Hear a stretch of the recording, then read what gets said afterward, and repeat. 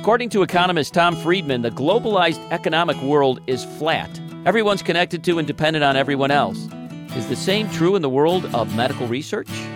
Welcome to the special report on global medicine on ReachMD, the channel for medical professionals.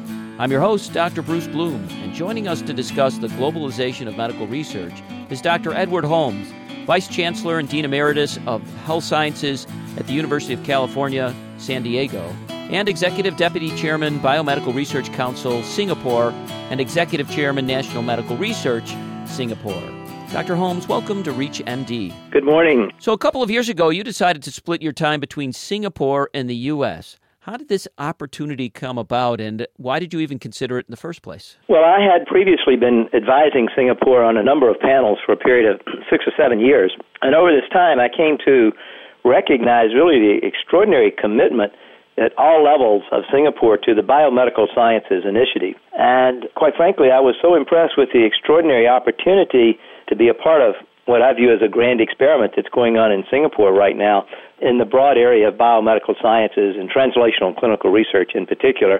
I couldn't pass up on this. I was at the right stage in my career. I was stepping down from my role as Vice Chancellor at UC San Diego, and I happened to be meeting with Philip Yeo, who in many ways has been the architect of the Biomedical Sciences Initiative in Singapore. And I was there on a consulting trip and just mentioned I was going to do something different. And I think this is insightful for how Singapore works. Philip and I chatted. I arrived home, and Philip called me 2 days after I got back and asked if I and my wife, Dr. Judy Swain, who's also involved in this, could meet him and the provost of National University of Singapore, the dean of the medical school at National University Singapore, for dinner. And we said, certainly. He said, good, we'll see you on Saturday night in Paris. And Judy and I jumped on a plane. We went there, met with the three of them, and 3 days later, these contracts arrived in the mail. And we said, anybody that can move this quickly has really got something together we want to be a part of. And so the rest is history. And who is Philip Yeo? What is his position over there, and why is he so influential? Philip at the time was the chairman of something called the Agency for Science, Technology, and Research, which is a major funder, a bit like the National Science Foundation and NIH rolled together in the United States.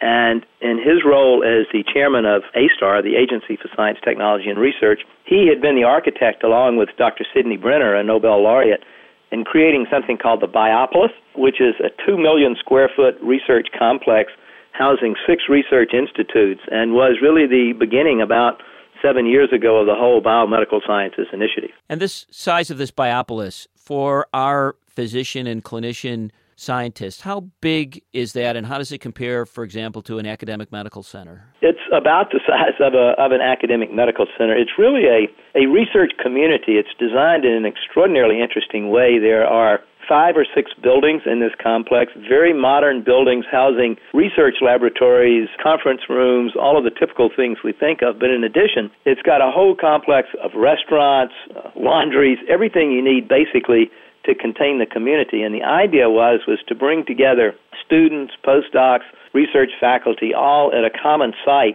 and create a critical mass on what would be essentially a city block in the United States. And it has a life of its own there. It's this vibrant, dynamic community. And it's, I think, been an extraordinary success. It was started in about 2000, as I said, now it's 2 million square feet of research space. So it's quite large. It has 6 research institutes, things like a genome institute, a basic biology institute, a bioengineering institute, a translational clinical research, a GMP facility. So it's, in a way, a self-contained biomedical little city, if you will. And is this owned by the government or by a private sector or a combination? What's the ownership look like? The ownership is by the government. The Agency for Science, Technology, and Research is a branch of the Ministry of Trade and Industry. And so the funding is largely by the government. But housed in this complex are not just these research institutes, but a series of private sector companies. So, for example, Novartis has an Institute of Tropical Diseases there with about 150 scientists in it. GlaxoSmithKline has a comparable-sized facility focused on neuroscience. Eli Lilly has a facility there.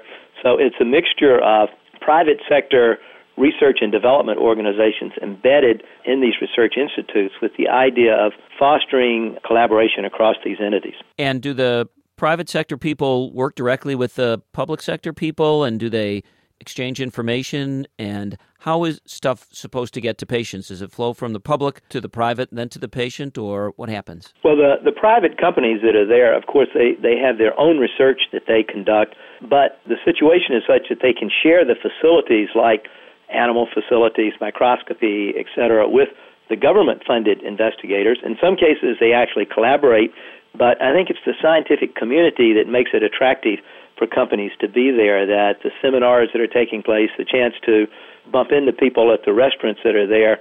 They even have a couple of little bars at night so that the students and the faculty can sit around and talk about science in a relaxed way at the end of the day. Something that's maybe of interest to the listeners is that when Singapore decided to jump into all of this, that it's very new for Singapore. It all began about 2000, and is typical of Singapore. It was a commitment made from the highest levels of the government to make biomedical sciences one of the pillars of the economy. And so the construction of the Biopolis and the recruitment of the scientists to a base there was phase one of a biomedical sciences initiative. Included in this is a plan to train 1,000 PhDs, Singaporeans.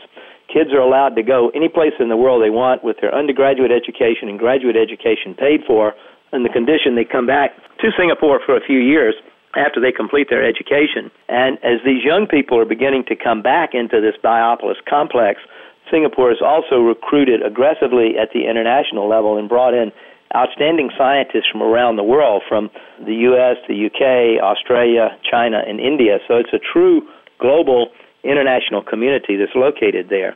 The success of this first 5 years, I think, emboldened the government to move in phase two into a translational and clinical research agenda that, as we jokingly like to say, curing cancer in the mouse is not going to be enough in the long run. And the government, to realize its full objectives of improving the health of Singaporeans and people around the world, as well as building up its biotechnology and pharmaceutical industry, realized it needed to have a translational and clinical research agenda. And so that's what Judy Swain and I were invited to come over and help with, was to put together phase two of this initiative, which was done in, I would say, typical Singapore fashion, that a decision was made that a series of a human capital initiative, that is the training and recruitment of physician scientists and PhD scientists working at a translational level, was needed.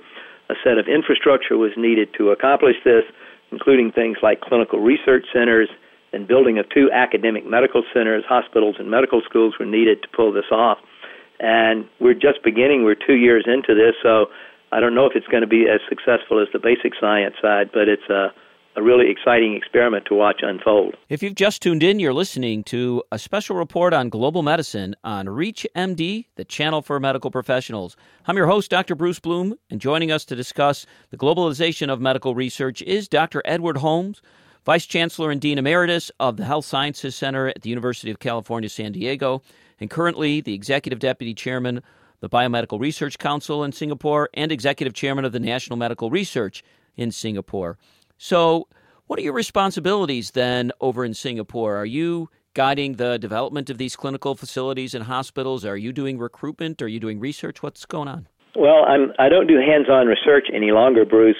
My responsibility was the government of Singapore appropriated 1.5 billion Singapore dollars for 4 years to launch this translational and clinical research initiative. And the way that money is being utilized is through the Biomedical Research Council, the BMRC, and the National Medical Research Council. And I think what they had in mind in inviting someone like myself to hold a leadership position in both of these entities was to try to coordinate the funding streams, the granting mechanisms to achieve this objective of moving basic science out of the laboratories into the clinic. So what I've been asked to do is to help to develop a series of strategies for developing the human capital, the training programs for the physicians and the physician scientists who will lead this effort, as well as funding schemes to recruit nationally and internationally. And there's been a reasonable amount of success in a short period of time in bringing outstanding physician scientists to Singapore, just as there was in phase one of bringing basic scientists to the Biopolis. A second component of this has been to develop an infrastructure that enables translational and clinical research. So one of the important objectives was to create 2 what we would call academic medical centers in the United States, that is bringing together a medical school and a hospital. In Singapore, the hospitals are largely public hospitals owned by the government, and they're under the Ministry of Health. The medical school, National University Medical School, is under the Ministry of Education. And so a recommendation was made by a group of us to put these two together, the hospital, National University Hospital, and National University Medical School, in a single entity. And in what I would say is record time compared to the U.S. and probably the U.K., all the way from our ground level up through the cabinet to the prime minister and back down again in 6 months, a decision was made to create a whole new governance body that brought together National University Hospital from the Ministry of Health and National University Medical School from the Ministry of Education. And I think it's sort of typical of what makes Singapore interesting and exciting right now is the speed with which things can be done and how effectively and efficient the government works to see these things being done. In parallel, interestingly, Duke University has just recently opened a medical school in Singapore in conjunction with National University of Singapore, and that medical school, in conjunction with Singapore General Hospital, is now forming a second academic medical center. So my role, I would say, has been to advise the government on its granting mechanisms and also to help with the development of this infrastructure and creation of academic medical centers to foster translational and clinical research. And what will your next step be over there? When you finish this, will you be done, or will they find a new job for you, or will you stay on to manage whatever gets created? Maybe we'll have to have a second interview to answer that. I'm 2 years into a 3-year contract, as is Judy, in this, and we'll find out whether they want us to stay and help with something else after this and whether that's the right thing for us to do. But I must say it's been very, very exciting to see a country like Singapore bring together from the highest levels of the government through the various ministries, through the universities, through the Agency of Science, Technology, and Research, all of the various parties to effect what's really been a rather dramatic change in a short period of time. I think one of the objectives of Singapore would be to develop its biotechnology cluster along the lines of what's happened in San Diego and the Bay Area and Boston. And it's early days yet. It's only 7 years into the process, but I think the signs look very promising for a successful outcome. I'd like to thank our guest, Dr. Edward Holmes, Vice Chancellor and Dean Emeritus of the Health Sciences Center at the University of California, San Diego, and currently Executive Deputy Chairman of the Biomedical Research Council in Singapore and Executive Chairman of the National Medical Research Council, also of Singapore, for joining us to discuss the globalization of medical research. I'm your host, Dr. Bruce Bloom, and you've been listening to a special report on global medicine on ReachMD, the channel for medical professionals. Please visit our website at reachmd.com, which features our entire library through on-demand podcasts. Or call us toll-free with your comments and suggestions at 888-639-6157. That's 888-639-6157, and thank you for listening.